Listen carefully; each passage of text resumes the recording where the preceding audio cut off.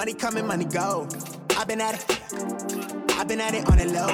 Trapping out a while live. I keep seeing the leaders doing this. We talking plans and maybe seeing you. Pull up on you, let me scoop. Nobody here but me and you. Got a little ring to it, turn that thing fluid in the coupe. Way you look, I know it's real. I'm on my shine. Hey there, John. Brandon, hello. How's it going? Going well, man. Going well. It's looking outside right now. We're about 75 degrees. Why are you giving me the weather report? Why do you do this every time I call you? Because that's what I like, man. I'm living, because you just got done talking to me how it's going to be negative something with 18 inches. So I'm like, this is my moment to rub it in. Dude, it's. I'm going to give you the weather report now. 60 degrees here right now. And tomorrow the high is going to be like 9 degrees and 18 inches of snow and ice. It's crazy. Yeah, it's crazy. I like it, though. What to do. I don't mind it. Do you really? I don't mind it. No. I mean, if it lasted like that for 4 months, I'd mind it. But it's only going to last for 2 or 3 days, and then it's gone. So I don't mind. I think it's nice. I went and got food. We got firewood. If the power goes out, we're good. So it's been a pretty crazy week. We've gotten a lot of people contacting us since the last podcast, asking questions about Maker Mix and Rad Mix and pricing. And some people are sick of hearing about pricing. Some people want to ask us about pricing compared to what they've been using in the past. And so we want to kind of address those as we go forward. And this week, the one that we were asked from a few different people was, how do we compare to TEC 10 from a company called Trinic? And so before we even go down that road, I just want to preface this with this comparison that we're doing is a comparison based on price and performance and, ultimately the differences, but we're not saying that's a bad product, don't use that product, anything like that. There's guys... We got to put our politically correct disclaimer in so that we don't, because we're not looking to upset anybody. That's not what this is about. This is answering a question. Trinic and the guys are a great company. In fact, we'll put on tape. If you like their products, hey, stick with them. But this is a specific question related to material cost. Yeah, from people that are interested in making a switch, but how does it compare? That's the question. That's the question we're going to address. But I'm going to continue with my little Joe Rogan disclaimer that I got to put on this whole thing is we're not disparaging these guys. If you use TEC 10 and you like it, for the love of God, keep using it. Do not change. And that goes for anybody, for any product. If you have something that you like, why in the world would you change? We're not telling you to change. We're not saying what you're using is bad. We're saying if you're out in the market, looking around, you're like, hey, I don't know, I think I want to give it a shot. Well, this is for you, okay? So earlier today, you did some quick numbers based on the mix design on their website for TEC 10, and it came out to $25.30 for 50 pounds, okay? The equivalent to that is Rad Mix.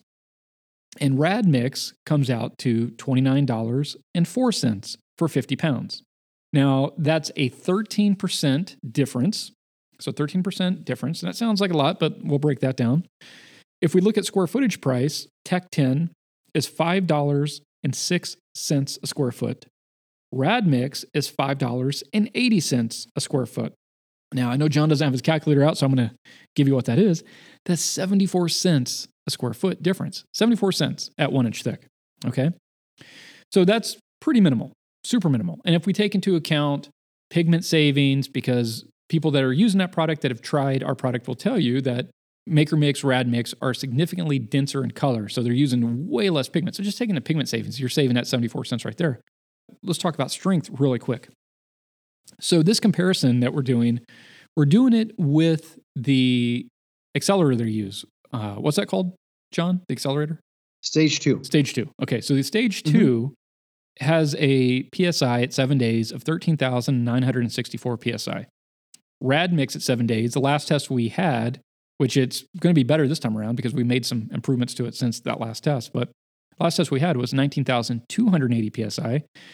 So that's a pretty big jump. That's 28% increase in strength. But if we look at apples to apples, and apples to apples would be TEC 10 Portland and Sand versus Rad Mix Portland and Sand. The TEC 10 at 7 days is 11,305 PSI. Again, Rad Mix is 19,280.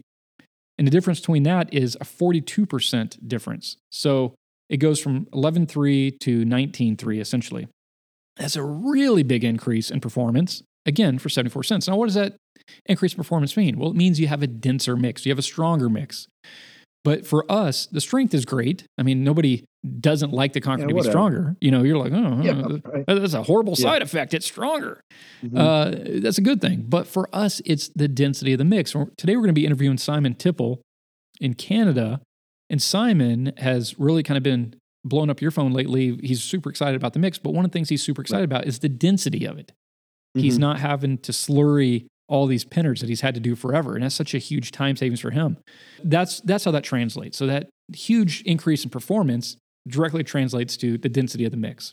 The density of the mix translates to how smooth it is, how clean it is, how compacted it is and consolidated. So that's that. Yeah, lowering labor costs. Yeah, I mean, what I really like about Simon, since I've talked to Simon, I don't know what it's been, 6-8 months. Simon, what I really like about him is the years that he's been in business, he has used a variety of products, a variety of sealers, and he's following this path that he's done training courses. We're not going to put those under any spotlight per se, but he's taken training courses. He's followed the path of those training courses based on the information he got. And he's a great person to have these conversations, not about, what admixture you liked or hated, but how does all of this equate to what you and I continue to focus on, and that is overall cost in relations to business, time, what you give up, what are you gaining, what's your sacrifice, what's your time with your family. I mean, this is where it all boils down to where the rubber hits the road. I think I've said a lot of times, and I know you believe this as well, there are some amazing artisans out there that have come and gone. And the difficulty with most of them has been not that they can't make amazing things, it's that putting it into a practical business sense is why they're not here anymore. Let me rewind this back for 1 second because I didn't finish my cost comparison here, John. Okay. Let's just talk about, because this is real world comparison. An 8 square foot sink, 8 square feet, an inch thick. And most of my sinks are inch thick. I do a drop edge, but it's inch thick. 8 square feet. The cost difference between TEC 10 mix and Maker mix, and this is for using the stage 2 accelerator, so it's a stronger mix. The cost difference is $5.92 for that project. That's the cost difference. If we're talking about a 60 square foot countertop, an 1.5 inch solid. So 60 square feet, 1.5 inch solid, you're just pouring an SEC, you're popping it out. For that, the cost difference is $67.32. So it's just one of those things that, just to put it into perspective. So we're not, people aren't thinking, because we do have conversations where people think we're several 1,000% more expensive. So it's one of the things like these are real world numbers, and these are real world examples with pricing as of today, and being super fair with our comparison here. Well, I think we find ourselves time and time again focusing on this part of material cost, which inevitably I think so many people, too many people are focused on, when that's not the focus any of us truly should be in a business.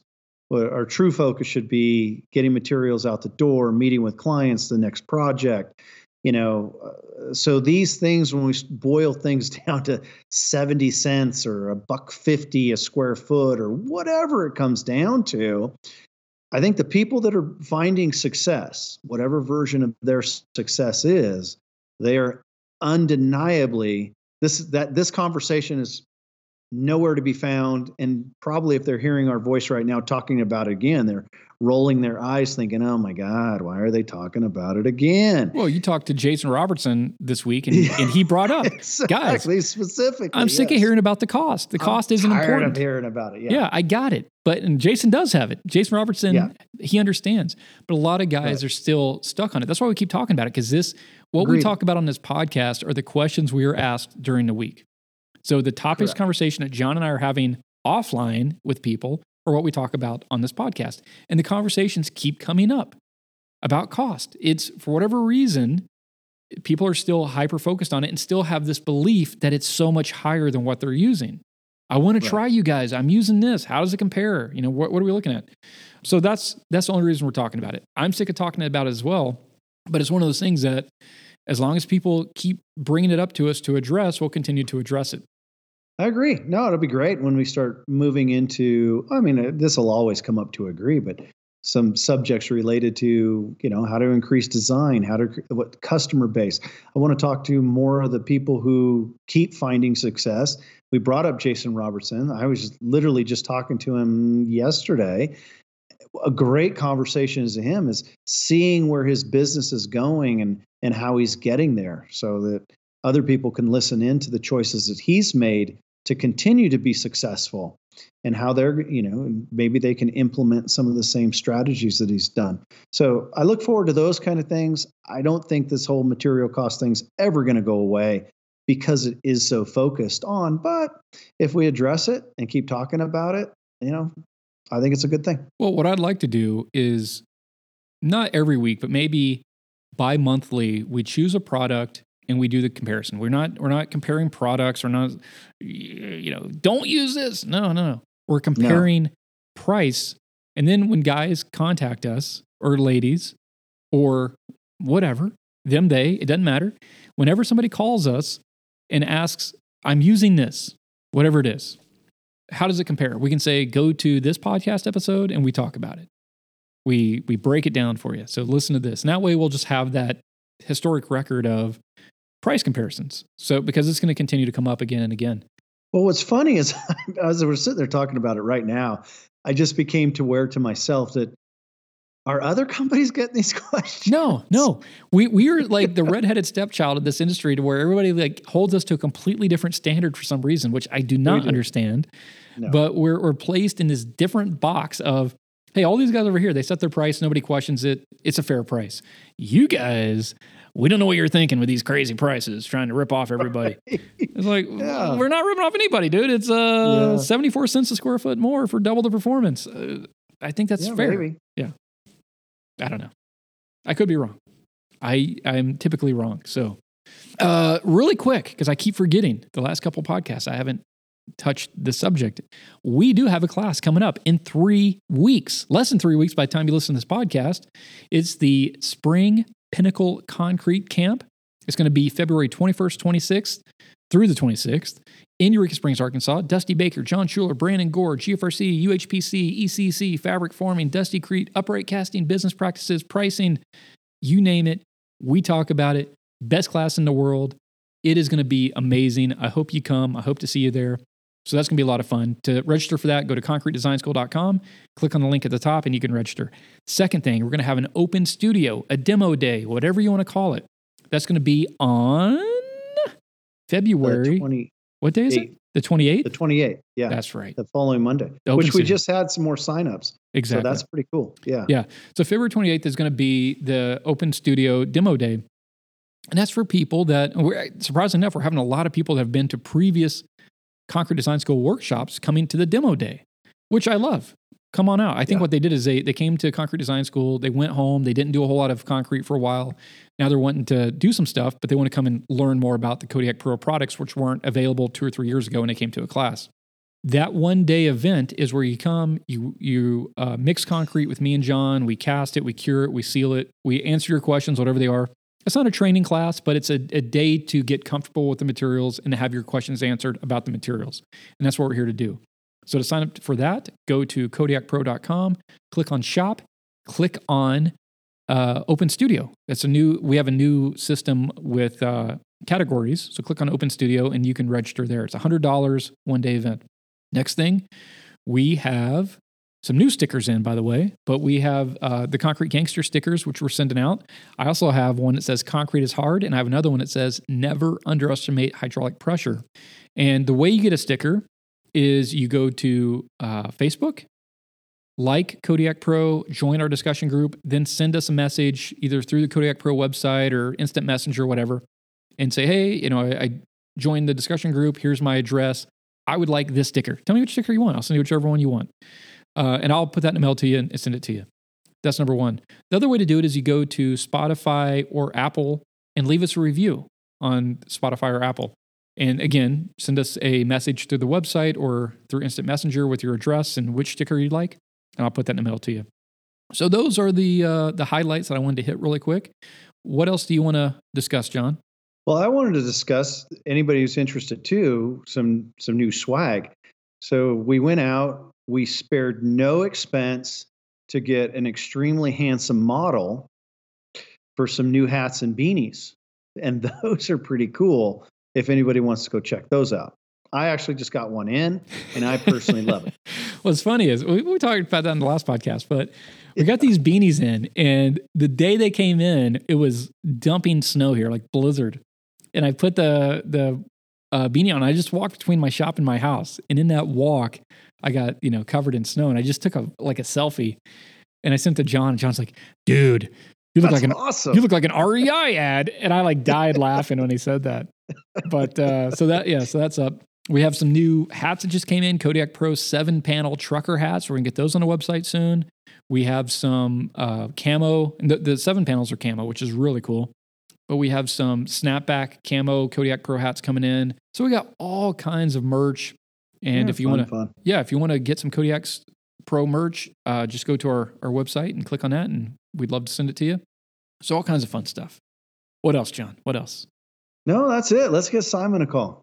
I'm for getting Simon a call. Someone with experience in products and Canada and his difficulties along the way and why he's making the transition and the road and the path that he's choosing now. So, well, before we call Simon, let's just preface that I know how this conversation is going to go because you and Simon have been talking back and forth this last week, right? Yep. So Simon is super excited about Kodiak Pro products. He was very, what's the right word? Not hesitant, but very untrusting of what we were telling him initially, I would say.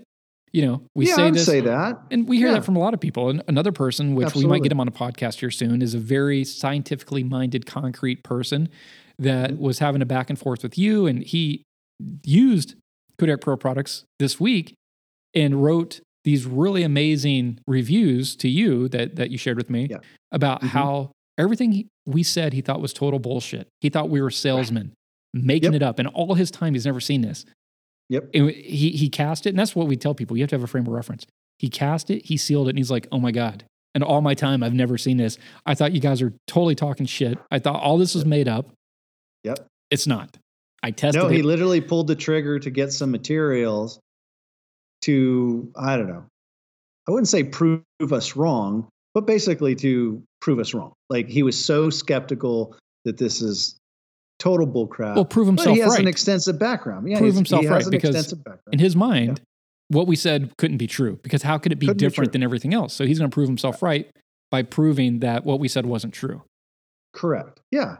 And instead, I was laughing at his comments, but it's just one of his first comments was to call it, alien technology and he talked about some of the stresses that he put it under that he's in his past used to doing, working for a company doing cement testing and concrete development and product development for a specific company, a very large company, by the way. So it was pretty cool. It was a pretty cool back and forth, and it's a lot of fun. So I think Simon was along the same path. He'd run his business a certain way. He was finding success, whatever that success was meaning to him. And so, he was one of the first guys on West Coast Canada to pull the trigger, skeptical, pulling the trigger. So, it'd be kind of cool to get his feedback. Are you making tea in the background? What the hell do I keep hearing? I don't hear anything. I heard like sneakers squeaking around and all kinds of stuff. Teacups. In my mind, you're making tea. Really? No? Afternoon tea. I'm literally sitting here at the table. I don't believe you. Yep. Sorry, man. No. There's somebody else in the room with you? No. Nobody's in the room. My cat. Your cat's making some hella noise. Chair. No, there was something going on. On a chair. Right. Well, anyways. All right. Well, let's get Simon on the phone. It's a Wi-Fi Spectre, man. Wi-Fi Spectre. You're hearing things. Right on. Yeah, let's get Simon a call. Let's do it. All right. All right. All right. All right. All right. All right. All right. Can't wait to talk to Simon. Okay. I really grind like it's 10 of me. Sauce drip, I got the recipe. And you can find me where that pressure be. I've been levitated in the preparation. I've been meditated. I've been hella patient. I'm so tired of waiting. I got right here with my day. So our guest today is Simon Tippel. He's up in Canada. How's it going, Simon? Terrific. Hey, Simon. Hey, John. And what's the name of your company, Simon? Phoenix Concrete Works. Phoenix Concrete Works. And where are you located? We're about an hour north of Edmonton, Alberta. So we're in Westlock, Alberta. Nice. Yeah, Canada to me just is one place.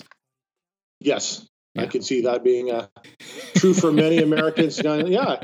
Oh, you're just down the road from so-and-so. No, it's a pretty big country. I mean, it's the second largest country in the world still. So there's a lot of space up here, but not that many concrete designers. There's a good handful of us.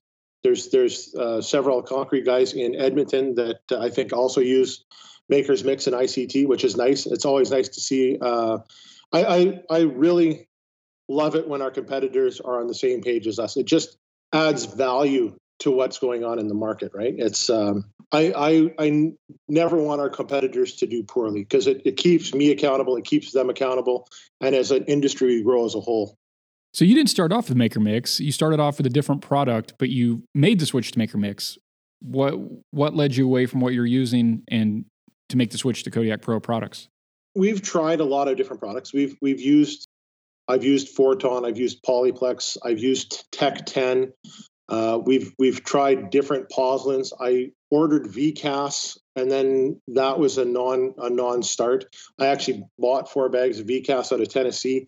We had to drive down and get it. It was actually cheaper for me to drive to Tennessee, pick up the 4 bags than it was to ship 4 bags from Tennessee. Whoa. Wait. Yeah, you drove from Canada to Tennessee to get 4 bags?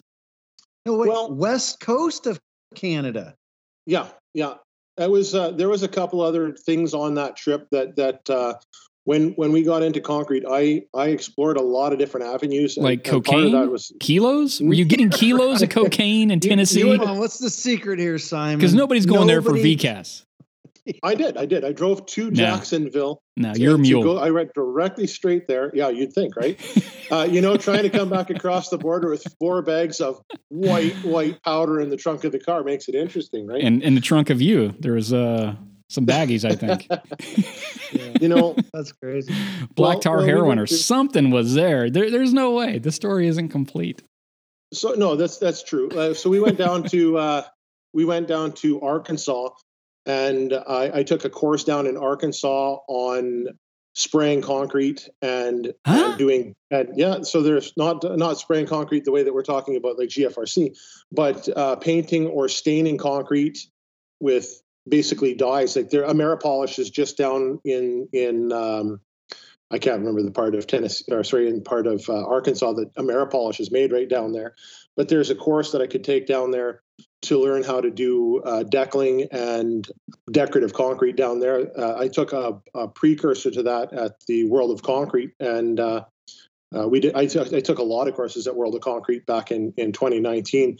So we kind of explored a whole bunch of different avenues as far as decorative concrete went to get going. But since Arkansas is just a stone's throw away from Tennessee, I'm like, well, I might as well go there and pick up the VCAS. So I probably an extra 8 hours worth of driving. 8 hours one way, so 16 round trip. Here, yeah. I was already most of the way there. Why not? Yeah. I mean, to you guys, the United States is just one place. That's right. Hey, exactly. You're in the U.S. Yeah, I'm going there. Yeah, I'll pick it up. No problem. Yeah, I'll pick it up. Came to get VCAS. Turned out VCAS wasn't the right thing for you. No. To buy it in bulk or whatever. So we phoned to find out to bring it up here. It would have been $1,500 to ship it up here, unless I bought like a full pallet quantity. And I was like, well, is that going to be the pozzolin that I want to use? I'd taken some training, and they had said, yeah, no, VCAS is a good one.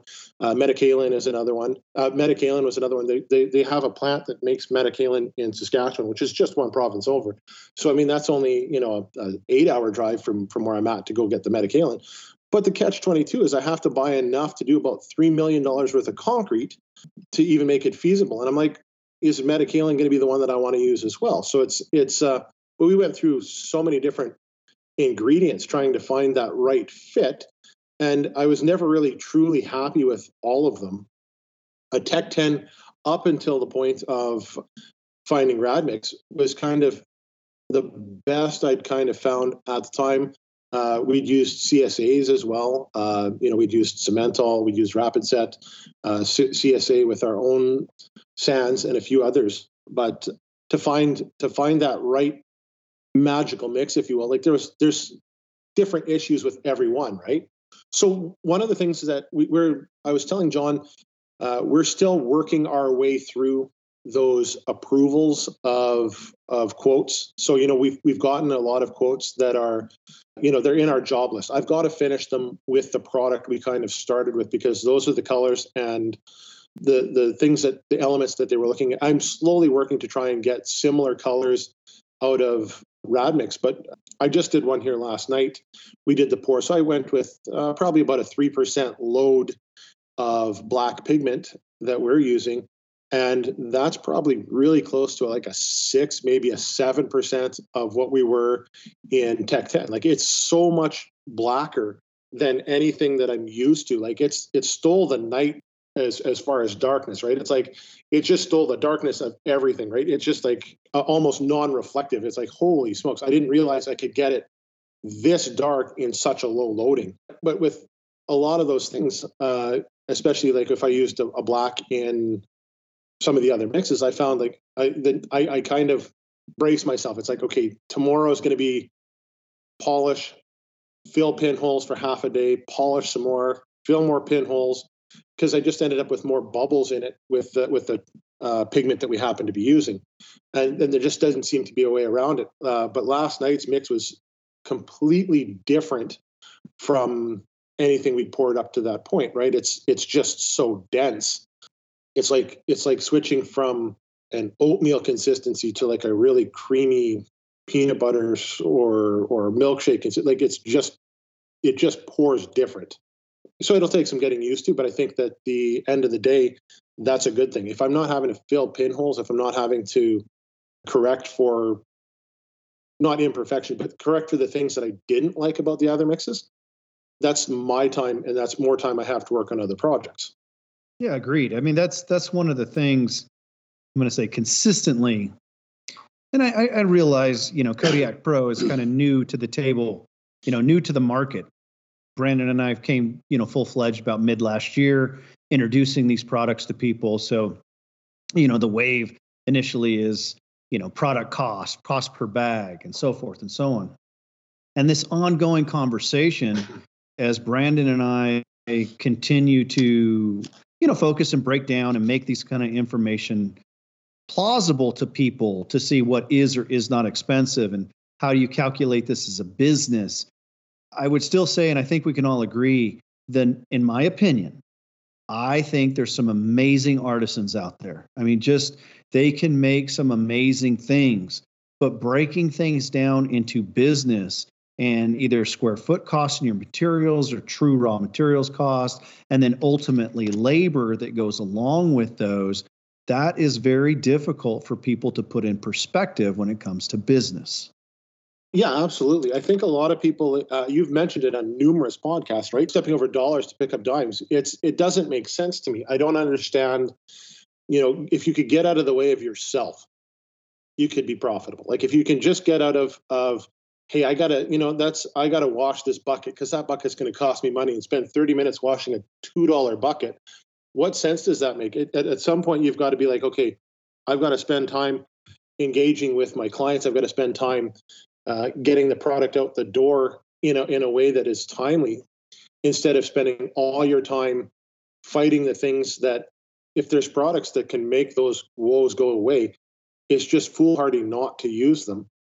like if I think you've talked about Sacrete and a couple of other ones. Like there's a million different bagged products out there, but if they produce mediocre, then and you using them, then the best you can hope to achieve is a mediocre business. You need to use the best products available to you to have success. It seems like a no-brainer to me to go and do things. Like, why would I cut my throat to try and save $1? That doesn't make sense. The overall cost across the board, so much. I literally was talking to Simon about this the other day. Over the years, a crazy thing to me, now this is my own perception, has felt like things are held to different standards. And here we're talking about price. Simon, you're one of those people. You've used lots of different mixes with lots of different expectations over the years, the labor involved. You've certainly used a variety of sealers, which you and I have had that conversation. And we're not just focused on sealer performance. Storage, turnaround, freeze thaw. I mean, these are all, encompassing running a business when you make your choices, or try to make your choices anyway, moving forward. And I'm going to quote Simon. Simon, you remember when you first called me? And I can't remember. I think, right? Didn't you read about ICT on a forum page somewhere, and then you called me out of the blue, and you were like, I don't understand how I've never heard of you or from you before.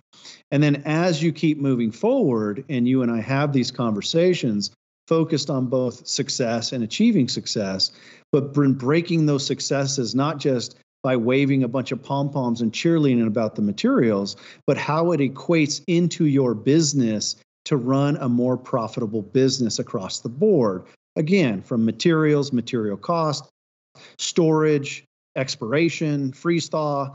What's your input on all that kind of stuff? Because you're clearly living it like the rest of us. We talked about that briefly the other day. The temperature in my shop, we were talking about the getting everything right to do a proper seal with a topical. And I'm not trying to bash any topicals, because we had topicals that I was using that I liked. I liked the way that they felt when they were all done. But to get that perfect blend of okay, I need to have the humidity at XYZ. I've got to have the temperature at ABC.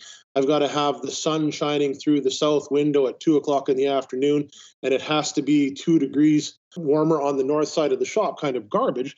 I was like, okay, this is frustrating. I cannot keep my shop conditions optimal all the time. It's too much of a headache, because if I'm processing somewhere else in the shop and my humidity's high, then I'm having sealer issues down the road, right? I'm having whiteness showing up in my sealer. It's like, well, as a business, like, I can't stop my shop every time to do a seal on a project, and I can't hold on to every project till the end of the week so I can seal them all in the same day. And then we were sealing at 4:00 in the afternoon, so I'm not putting any dust in the air. And then I'm coming back at 8:00 in the night to turn off the temperature. So like if we're heating it, there's so many elements to try and keep everything optimal. And then if I do have a failure, and you talk to some of the people that have these different topicals, and I'm not going to point any names, but it's like, well, you must have applied it wrong. It's like, well, how many hoops do I have to jump through just to apply it? And it's kind of at that point, I think if I would have continued down that road of having to use topicals long term, I could see me shutting the shop down, because I don't want to be a topical salesman. I want to be a concrete guy. I don't want to. I wonder how many businesses of concrete artisans have given up on just whatever they're putting on for a sealer. I'm sure that there's a lot of guys that are like, okay, this is too frustrating. If I can't get it right, then I'm done. Right? It's that mindset. But it's what am I doing? Am I selling the sink that I just made, or am I selling the topical I put on it? And that's why when we talked, I was like. And I remember that conversation when I phoned you up, John. It's like, right? Like, how did I miss this for 2 years? How did I not see it? It's because there's so much focus on it, right? It's like, I think you guys have talked about the Sealer of the Month Club, right?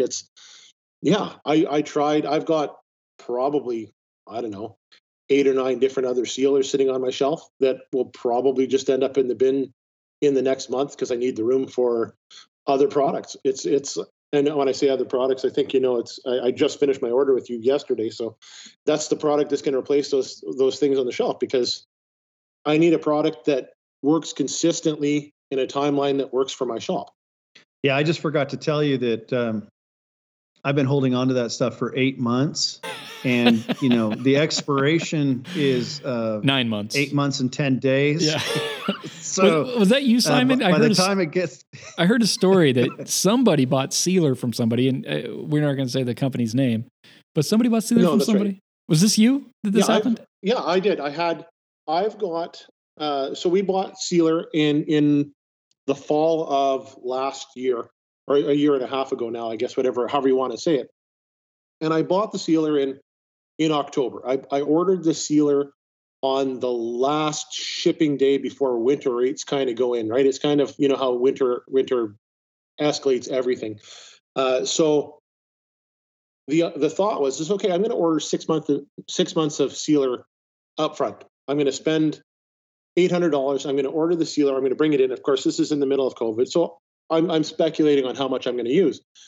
We get to February, and I open up a can, and I've got 8 ounces of Jello. You can't stir it, you can't do anything with it. So I phoned the manufacturer. I'm like, so what am I going to do with this? Like, I ordered enough. Well, it's got a 6-month shelf life, and I'm like, okay, 6 months from when I order it, 6 months from when it's manufactured. Like, how long was it sitting? Well, it could have sat on the shelf for a couple months before it shipped out. So I'm like, well, so that's 6 months from the manufacture time. So if it sat on the shelf for 2 months and I get it, now I have a 4-month shelf life. If it sits on the shelf for 4 months, I get a 2-month shelf life. Well, do I order sealer every time? Do I pay for the duties to get it across the border every time? Do I pay extra for shipping every time? Like, it doesn't add up for a business to say, okay, do I order it and cross my fingers? And I talked with John about this the other day. I'm like, if it turned into that Jello / pudding consistency, at what time does the sealer stop being effective? Is it at 3 months? Like, where there must be a crossover where it's optimal and then it starts going downhill. Like, could I mix it up? Could I add water, dilute it, maybe stir it back out? Maybe, I don't know. But what am I going to have for a product? Am I going to have a product failure at 4 months? Like, and I know it's not an overnight thing, but it's like Tylenol on the shelf. At some point, the shelf life is no good. Is it going to take my headache away? Maybe, but is it going to be effective as something that's fresh? And it's just the way that it was. I didn't like that aspect. It's like I'm gambling with my customers and product. I don't want to do that. And then we made a switch at that point to another sealer, and that one was supposed to be quote unquote, freeze thaw stable, and it was, it can last 3 years in the can, and whatever the case is for that. And it's the same thing. I've got that one on the shelf. I cracked that open, and I don't know enough about the chemistry, but there's, let's call it a ½ inch at the bottom of the can. And I have to stir that up and stir it up in the can. And then the paint is coming off the side of the can that's on the inside of the can. And now I got to strain that out. Am I getting a full mix back the other way to blend that back out? Or is that less effective as what it is, right? Versus the stuff that I've got from ICT, which is like, I shake the bottle up, I put it in and I apply it, and away I go. And I can go back to using the saw 30 minutes later. Did you say the liner is being eaten off the inside of the can and mixing in with the sealer? You betcha. It's that nice gray can liner. And then I'm sifting it through coffee strainers or whatever I needed to do. And then trying to get that back out of there. And if it's dissolving the inside of the can, you can call it food safe if you want when it's all done and ever. But I'm like, it's dissolving the inside of the paint on the can. All these things. So anybody listening, this is not any of us putting down any products, any manufactured products. What we're focusing on, and what Brandon and I have continued to try to focus on, is that the perspective we're taking is from working in a shop.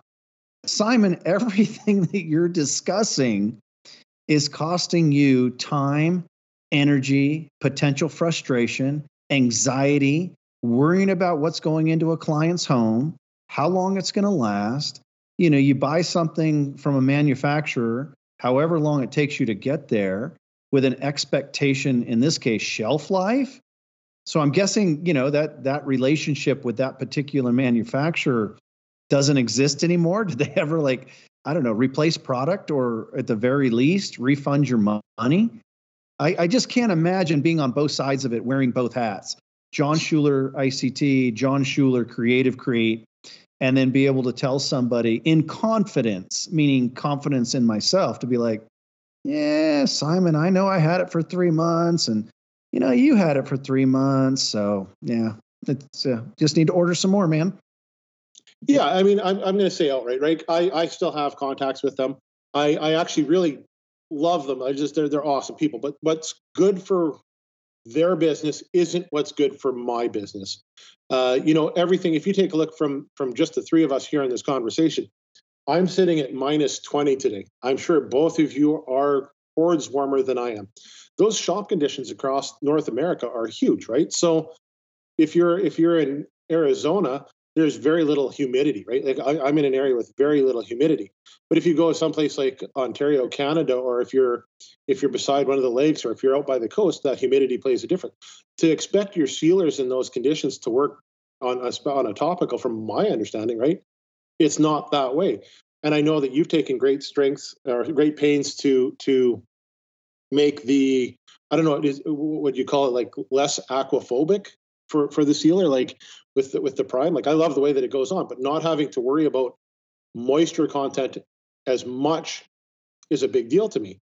Oh, I see what you're saying. Yeah, to be able to put it on a greener concrete. Yeah, absolutely. Is that what you're saying? Yeah. Yeah. But I mean, I agree.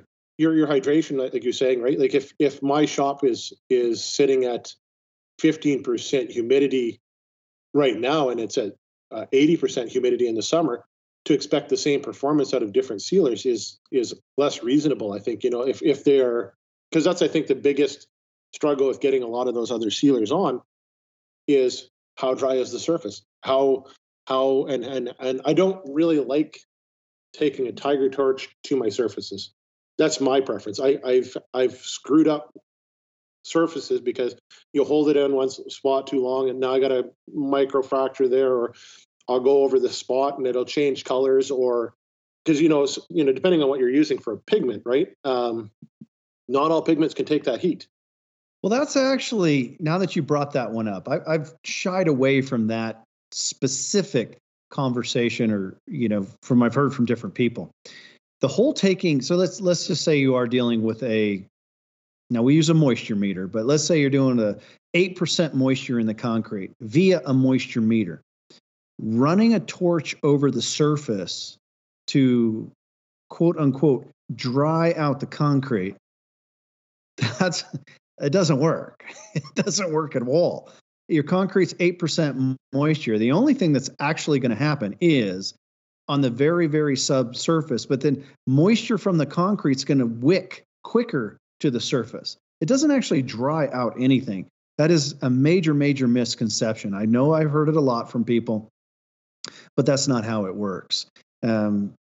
So that being said, no, I still go back. That's why for us has always been a focus on cure practices. And when we talk about dehydrating the concrete, it's not about moisture actually leaving the system. It's all about converting the moisture of the concrete to the crystalline form that you're trying to do anyway, by default, by consuming that moisture into a hydration byproduct of some sort, meaning crystalline forms and etc.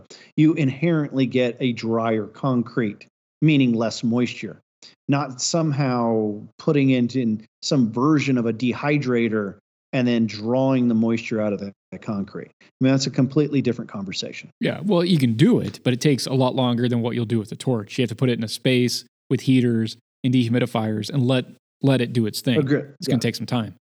Agreed. Several days to get it to where you need it to be. Something I wanted to hit on, Simon, was the Silurian pinholes. So if you're doing the Dusty-Crete type look, that's part of the look. It's not Silurian pinholes. He's using his casting powder to create imperfections and then filling it with the slurry. So you're expecting to slurry your piece. And in that case, it's just part of the process. But for me, and I think for you, you're doing as cast GFRC pieces or ECC pieces or UHPC pieces, however you want to phrase it. But you're doing as cast. And when you demold it, if you have to slurry, if you spot slurry one area, we've all tried it, and then you polish it, with a spin flex or even a water polish or whatever, and then you seal it, you'll see where you slurried it. It stains the concrete every time. It's inevitable. So then what you end up doing is you have one spot over here that needs pinners slurried. We have to slurry the whole piece, everything, and cut it all off. So when you seal it, you don't have that one spot that stands out like a sore thumb. So for me, not having pinners, air holes that I have to resolve at the end of the process is more than, a small time savings. It's a huge time savings in the potential for having issues of color getting, stained, splotchy, whatever from slurry. Because inevitably you cut it off, you think it's all off, then you seal it, and there's one spot where you can get it off completely, and it's a different color. So I've been down that road so many times back in the old days with the older mixes we were using, but that's one of the, tremendous benefits of the Kodiak Pro products is the density and the complete lack of entrained air. Yeah, absolutely. I think that's the thing that I liked so far with my samples. That's another one I like. We're redoing our samples, obviously, so that I can have Makery Mix and Rad Mix samples. But even processing out my samples, right? Like, you want to make sure that your samples are real world to whatever you're bringing your customers. So we do some processing on our samples, and that means, filling in the pinholes. I did a mother of pearl sample here just the other day for a terrazzo. So I poured that one at, I think I poured that one at 9 a.m. and I had polished it off to a beautiful finish, 0 pinholes, just came out perfect at 10 o'clock that night. So, I mean, it was less than 12 hours and I had a perfectly clean piece of concrete without any pinholes. And I've done terrazzos on a few different projects, and half my battle is the air that goes in around them. And there was no air, there was nothing. It was just like a perfect piece of concrete without having to do anything except for polish it off. I was just astounded because that was not something I was used to. I was used to, like, okay, I'm going to polish it off at night here. I'm going to slurry and I'll come back in the morning and I'll finish that off. That's not what I did. It was like 12 hours, I'm done. I had a sample in 12 hours that I could have taken to a customer the day after without any problems. Well, I'm going to throw some, as we keep talking, Simon, I never asked, do you have children? I mean, do you family? Yeah, I've got a couple of kids. Both my kids are growing up, but both of them help us out in the business when they can. Most of the time, it's just my wife and I working with it. It's a family business. So my wife comes to the shop. We don't have any other hired hands. My son, thank the Lord, he's strong enough that almost all the installs where I've had to do pieces, I've taken him along on these big ones, and it's just been him and I muscling in some pretty monster pieces. We're just the two of us and getting it done. And I end up stealing him away from other things that he could be doing. So I really appreciate that. Our daughter helps us with artwork on design things that we want to get some artwork done on, and that type of stuff. And then my wife makes sure that I stay the course, which I think everybody needs kind of, somebody to balance it out. It's like, okay, you got to get down and buckle do this and whatever in the shop and getting it done. So without those things, it'd be a whole different game.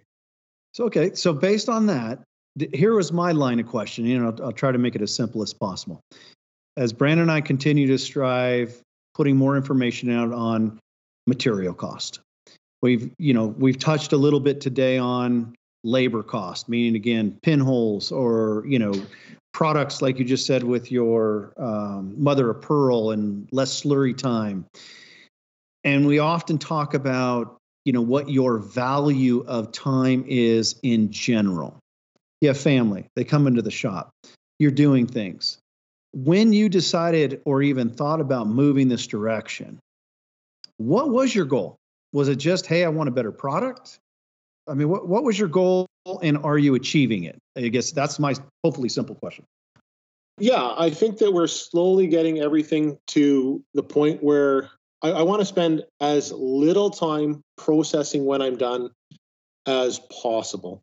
The way that most of us make money here is the money happens the second it gets to the customer's house, right? Everything up to that point is part of the cost of doing business. So whether it's traveling and picking up materials, talking to the customer on the phone, sitting and waiting for stuff to cure out, making your forms, all that stuff adds up in time.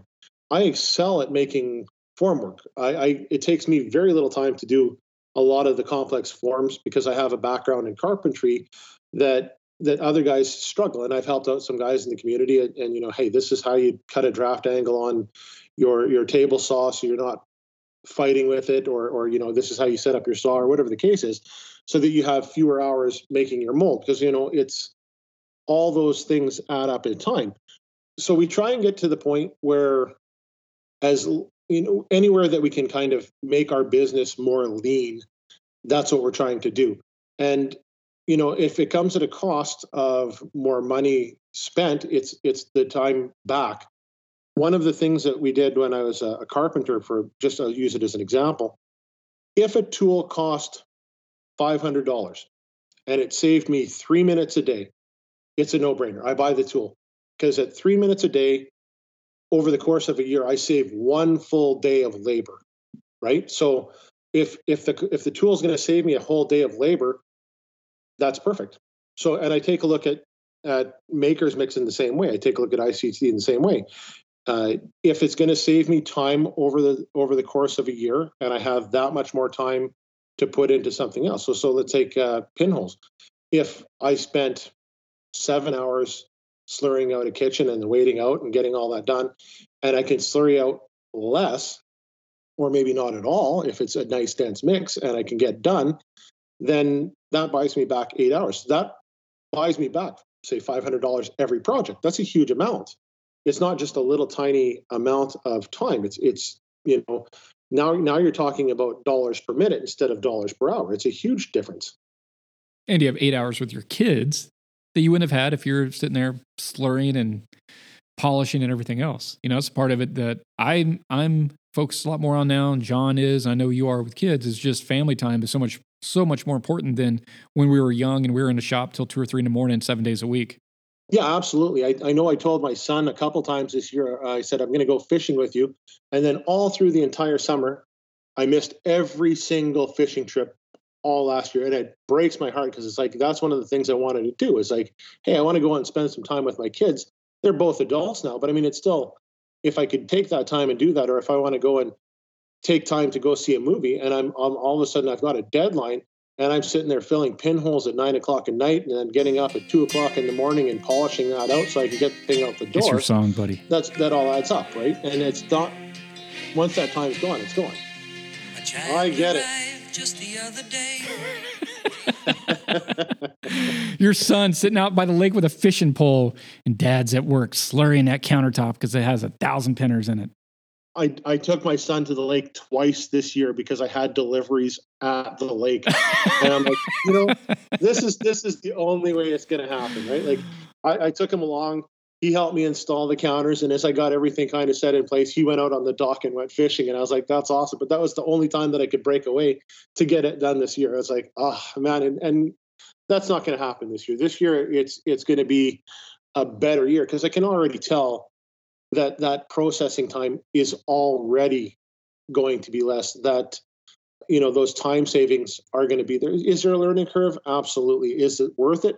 Absolutely. If I can cut down on the amount of time it takes to get the stuff done, that just is a huge benefit.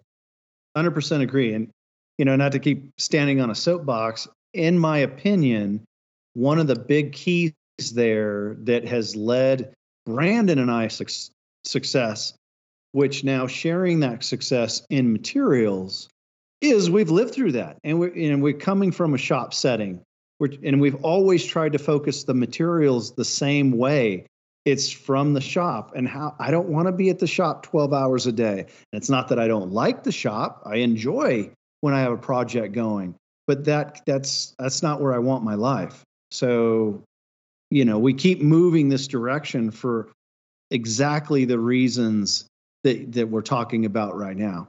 Obviously, yes, great density, high strength, ability to seal, longevity of the surfaces, quality. That's all part of it.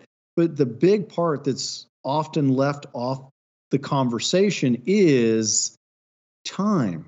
And I don't want to sound like an old fogey, but yeah, it's a huge part that's, I think a lot of people don't focus on as much until they have family. Or until they get old like you, and then they realize they're running out of time. Exactly. Borrowed time. Dude, anytime anybody starts a sentence with, not to stand on my soapbox, that's them stepping up on my soapbox. Exactly. You're just like announcing, I'm getting on my soapbox. If I can back up the conversation a little further on costs. Sure. John and I talked about it yesterday because I phoned John. I'm like, what's with the fiber loading? It's lower than what I'm used to, right? On the other products I'm using, I was loading it at 3%. Now it's, what is it? Is it 2% is the recommendation? I haven't bothered to run it through the calculator to see what it is, but I mean, if I'm using a third less fibers, and anybody who's tried to buy certain fibers this year has found out, right? It's getting pretty scarce out there for, not for the ARs, but for the Rex 100s and stuff. I phoned up to get Rex 100s yesterday. It's like, maybe August I'll get them. I don't know. It's getting harder and harder to find. But if you're using a third less fibers, I don't know how that breaks out to the square footage price. But I mean, I think that brings us even closer in alignment than it makes it certainly less than 70 cents a square foot. It's going to be, whatever the fiber cost is another higher cost item in the terms of the mix after the additives, right? It's higher than the cost of you take in sand, right? You take into account the much lower pigment loadings, and then you take into account the lower fiber amounts required, and that 74 cents is now flipped. But the big thing is the time. The time savings is where your profitability is won and lost. That's where at the end of the year, your profit is made. I posted a graphic on Facebook that kind of broke down our cost difference of our product versus a traditional GFRC mix. And we broke down all the different costs on everything. In my Facebook post, I talk about time and how a lot of guys are, when they value time, they're valuing what they pay their employee. Oh, I pay my guy $20 an hour, so that's what my time is worth. No, that's what you pay your one employee. But you have a shop, you have rent, you have taxes, you have cost of goods sold, you have, all these different expenses, and I list them all out on there. And so in a very modest shop, your hourly cost isn't $20 an hour, it's $220 an hour. And that's a very conservative estimate. $220 an hour, not 20. So $220 an hour, and that's for a small shop. These guys that have 5, 6, 7 employees, take that up by 4 or 5 times. But $220 an hour, if you save 7 hours on not slurrying times 220, it's $1,500 you just saved. So that's 74 cents a square foot, which was $67 for a kitchen. You save $1,700 in time. It's insane. It's incredible. Absolutely. And when you save that time, right? I said it's the next project in the shop is tomorrow's bill, right? It's success is due every day. You've got to do that work every day. But if it's out the door that much quicker, you can focus on larger projects. You can focus on doing those projects that, hey, I got this really great idea. If I could only get enough time to develop it, right? So, I don't know how many times, I don't know how many projects I've got on the back burner. It's like, hey, I want to get that out the door. I got to make one of these, or I've got this idea that's really cool, but I can't get to it because I'm spending all my time processing or getting something else done. Or there's been times in my life I wanted more time off. I wanted more time to do what I want to do, whether that's lay by the pool or go hiking or mountain biking or whatever it is. I don't feel like being in the shop every single day. And I used to work more to try to work less, if that makes sense. I'd be like, well, if I just do this, if I just come out with a standard line, if I just do this, I can, generate this amount of income and that'll buy me the time. But no, instead of saving time, I was working more. Instead of being in the shop 40 hours, in the shop 60 hours, because now I added this whole other thing to it. And the realization I had is if I want to work less, I have to work less. And as stupid as that sounds, that was like an epiphany for me. If I want to work less, I have to work less. That's all there is to it. I'm not going to dig myself out of this problem by piling more on. So if you want to work less, which a lot of people do, a lot of people do want to spend time with their family, or they do, hey, I want to mountain bike 2 days a week. Well, okay, the way you do that is you don't spend so much time in the shop. And the way you spend less time in the shop is you improve your processes through casting, materials, sealing, all of that. You improve that and you save those 2 days. And now you can either spend those 2 days making the next project, or you can take those 2 days to do whatever you want to do.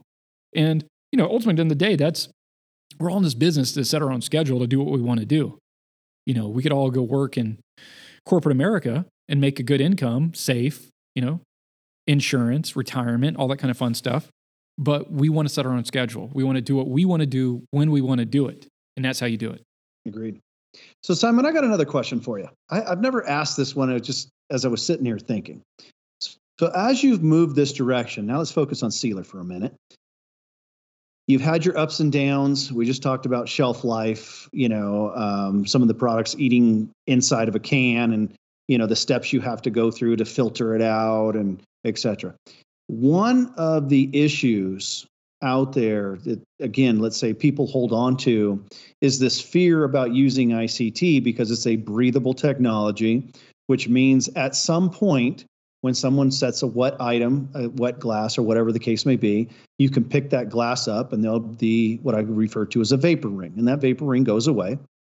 So curious, as you've navigated this path to where you're at, what are you doing or what have you done to either update your expectations with your clients now that you're using this technology? And, how comfortable have you become with this technology, setting those expectations, whatever they might be? Yeah, I think that the approach is going to be exactly that. It's going to be setting the expectations that, hey, this is concrete. This is the reason you're buying concrete. That's part of the beauty of it. If you wanted something that was made of plastic, I'm certainly able to sell you something made out of plastic. But I think that my expectations, going back to when you and I very first talked, and I said, hey, how come I've never heard of ICT? It's like, what's going on? And I think that stigma is in the industry of hey, like, what's going on? I came from that woodworking background, and one of the products that I used back in woodworking was for sealing wood. And the guy had made some claims about the sealer not the sealer, but the product that you could use it on concrete. And I did. I used it on some of my earlier projects, and the idea was that, hey, it's going to densify the concrete and it's going to seal it up. The water will still moisture, will wick through, and we're just going back to those expectations. Part of the reason we went to the topicals in the first place is because, well, that's what the guys that I trained with said, right? It's kind of like, oh, that's what I've seen out there. So, I mean, if to be successful, I'm going to have to duplicate what some of these guys have done. As I've gotten further into the industry, as I talk to more and more people, it's like, okay, well, maybe my expectations were wrong. It's not my customers' expectations, it's my personal expectations of what's supposed to happen. The other thing I found is I've had to go back on a couple of jobs and redo jobs on site because I've had sealer failure.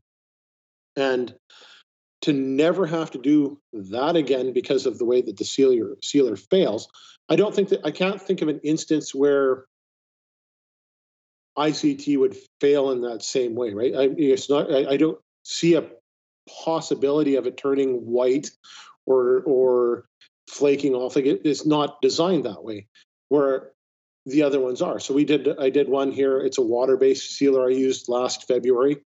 I had it in the shop for 2 days.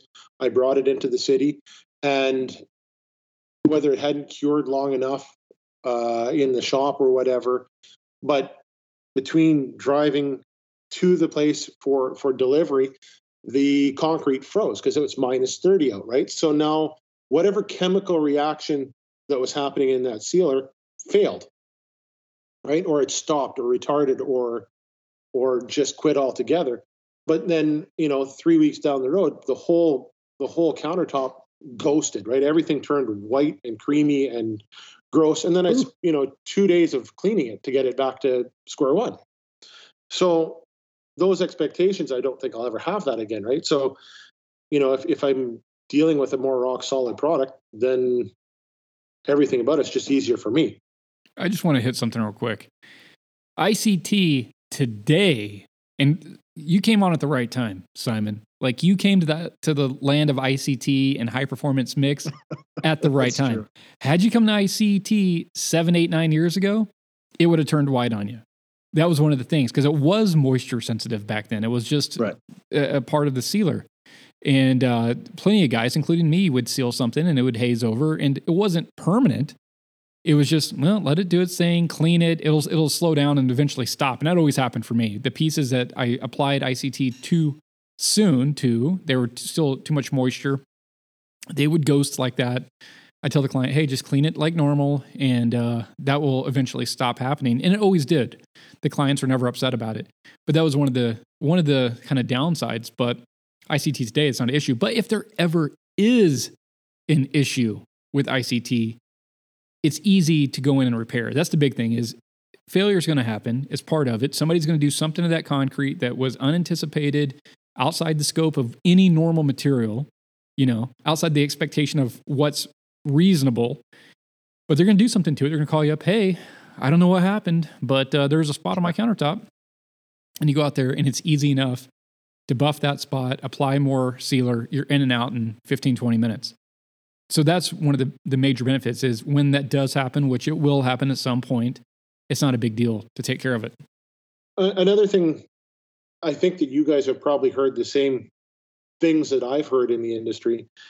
There's a lot of stupid questions. I'm going to call them that because they're stupid questions. So clients come up all the time and they ask really dumb questions. And I'm not going to say every client, but there's a lot of clients that go, well, how does the concrete stand up to heat? Like if I took something out of the broiler and I set it on fire on my concrete, what's going to happen to it? It's like, well, do you do that to your existing countertops now? Like why is fire the thing that is setting it? Like who's doing that? Like put a hot plate under it or whatever.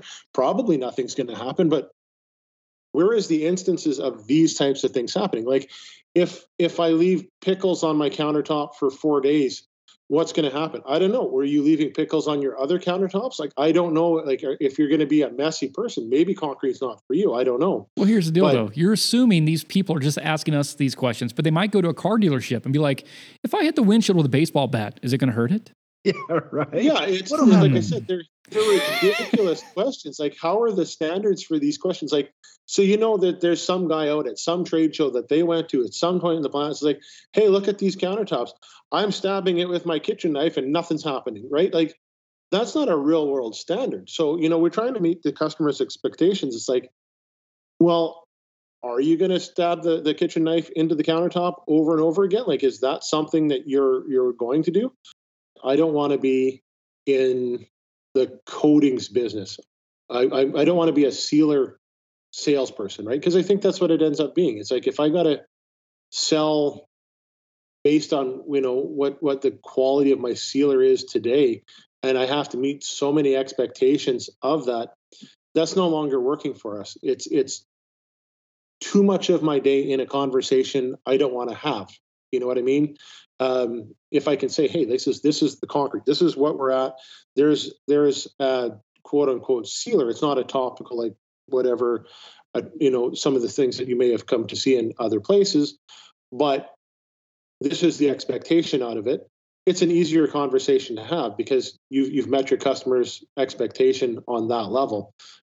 I don't see anything but benefits from telling the customer those things.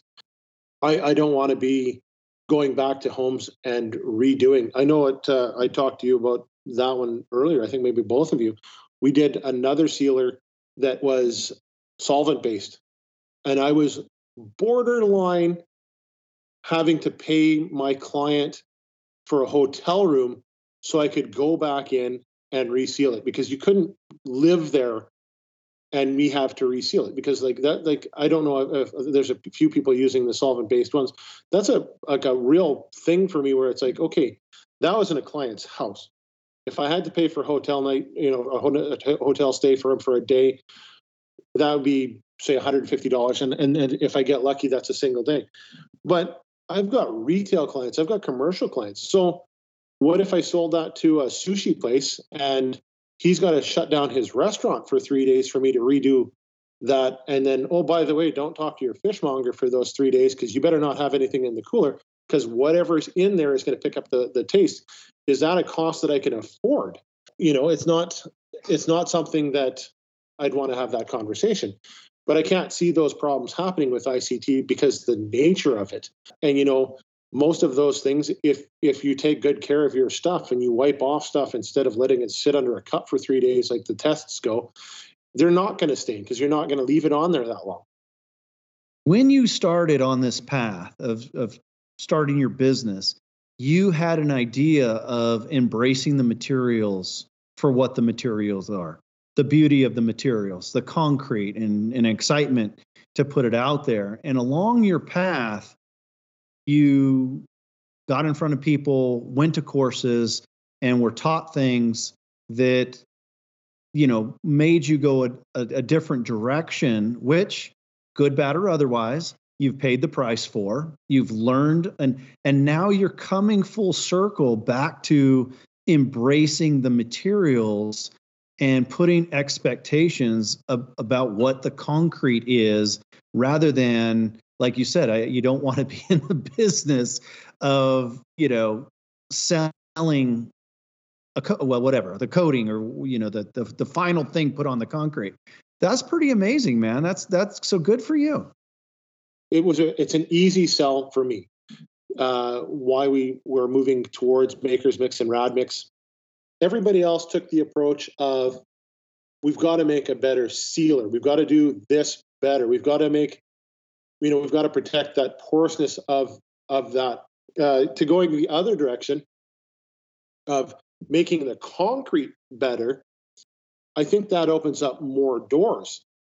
If you can design a piece to do something that to hold that detail and not worry about when if you've got to do some processing and have that disappear by doing some abrading or doing some sanding to the surface, if it can hold the details better, that just makes everything easier for me as an artisan to develop a higher level of quality. If you're working with just a 30 weight sand and you've got a profile, then the best I can have for quality in terms of what shows up is that 30, unless I keep it a cream finish. But, if you've got smaller particle packing, I can keep details in at a higher level. So it opens up possibilities that I wouldn't have otherwise had. I think that taking the concrete to a higher level makes more sense than taking the sealers to a higher level on topicals, not saying ICT, because I think the way that ICT does it is you've already got a high level concrete and you elevate that concrete further. If I've got that right? Like you're putting on a densifier. And I never understood that either. When you do a polished floor, that's the second step after cutting everything, is densifying the floor. I never understood in the concrete countertop or that industry on the decorative side why we weren't densifying. And other than, no, Simon, don't densify that because then the sealer won't stick. Seemed very backwards to me, right? Very much so. But part of that has always been the focus where the path that you came from was always focused on a topical based technology, and a topical based technology needs its ability to mechanically stick. And I know it's a subjective way of talking, like, oh, mechanically, what does that mean? But ultimately, it means the concrete itself needs a certain amount of porosity for the let's call it the foot. So for the foot to take hold in the concrete and hold well. And if those bonds break or slowly deteriorate, which again, this is not a sealer chemistry kind of thing. This is the movement of the concrete. So that the feet break out of the pore structure, whatever, maybe by vapor pressure or time or abuse or use and wear, then ultimately that shortens the lifespan of a topical film that's based on mechanically sticking.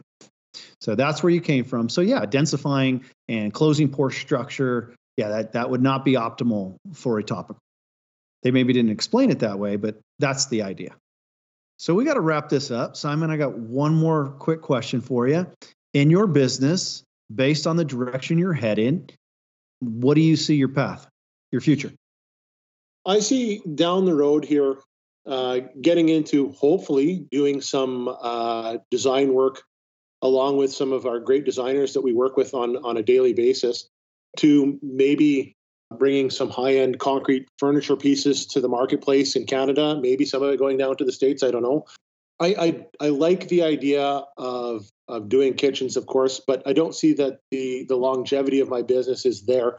I think it's designing pieces that I can have more fun with. You know, there's being in the industry that we've been in and doing the inside of houses. I've seen so many inside of houses that, you know, that's great and all, but I want to stretch out and then do something that puts my brand on the marketplace, that, you know, hey, that's a piece that Simon and Michelle made. That's a piece from Phoenix Concrete Works, and make it one of those pieces that get recognition, or, hey, you know, that's a piece that I could see me putting in the living room, or being able to design around to finish up a design or whatever the case may be. But I want to be able to develop something that, you know, leaves my mark, and something that, you know, are heirloomable pieces. I want to be able to make pieces that are around 100 years from now, 200 years from now, something that's going to have that longevity and staying pieces, like, you know, some of the pieces of furniture that are out there in wood and craftsman stuff and handmade that is built to last a long time, and people can be proud of and keep for years to come. Awesome, man. Well, I'm glad we were helping you make the materials that's going to help you find that success. That's amazing. It's great. Thanks, guys. Been a great conversation. I hope we can have another discussion in the future and on how we do with Makers Mix a couple months down the road, and have some pieces that are you know, otherwise nearly impossible to make without Makers, because I think that there's some projects now that I could take off the back burner and do those things with. Absolutely. That's great. Awesome. Sounds All great. right, Simon. Good talking to you, buddy. Good talking to you, Simon. Take care, guys. Adios, amigo.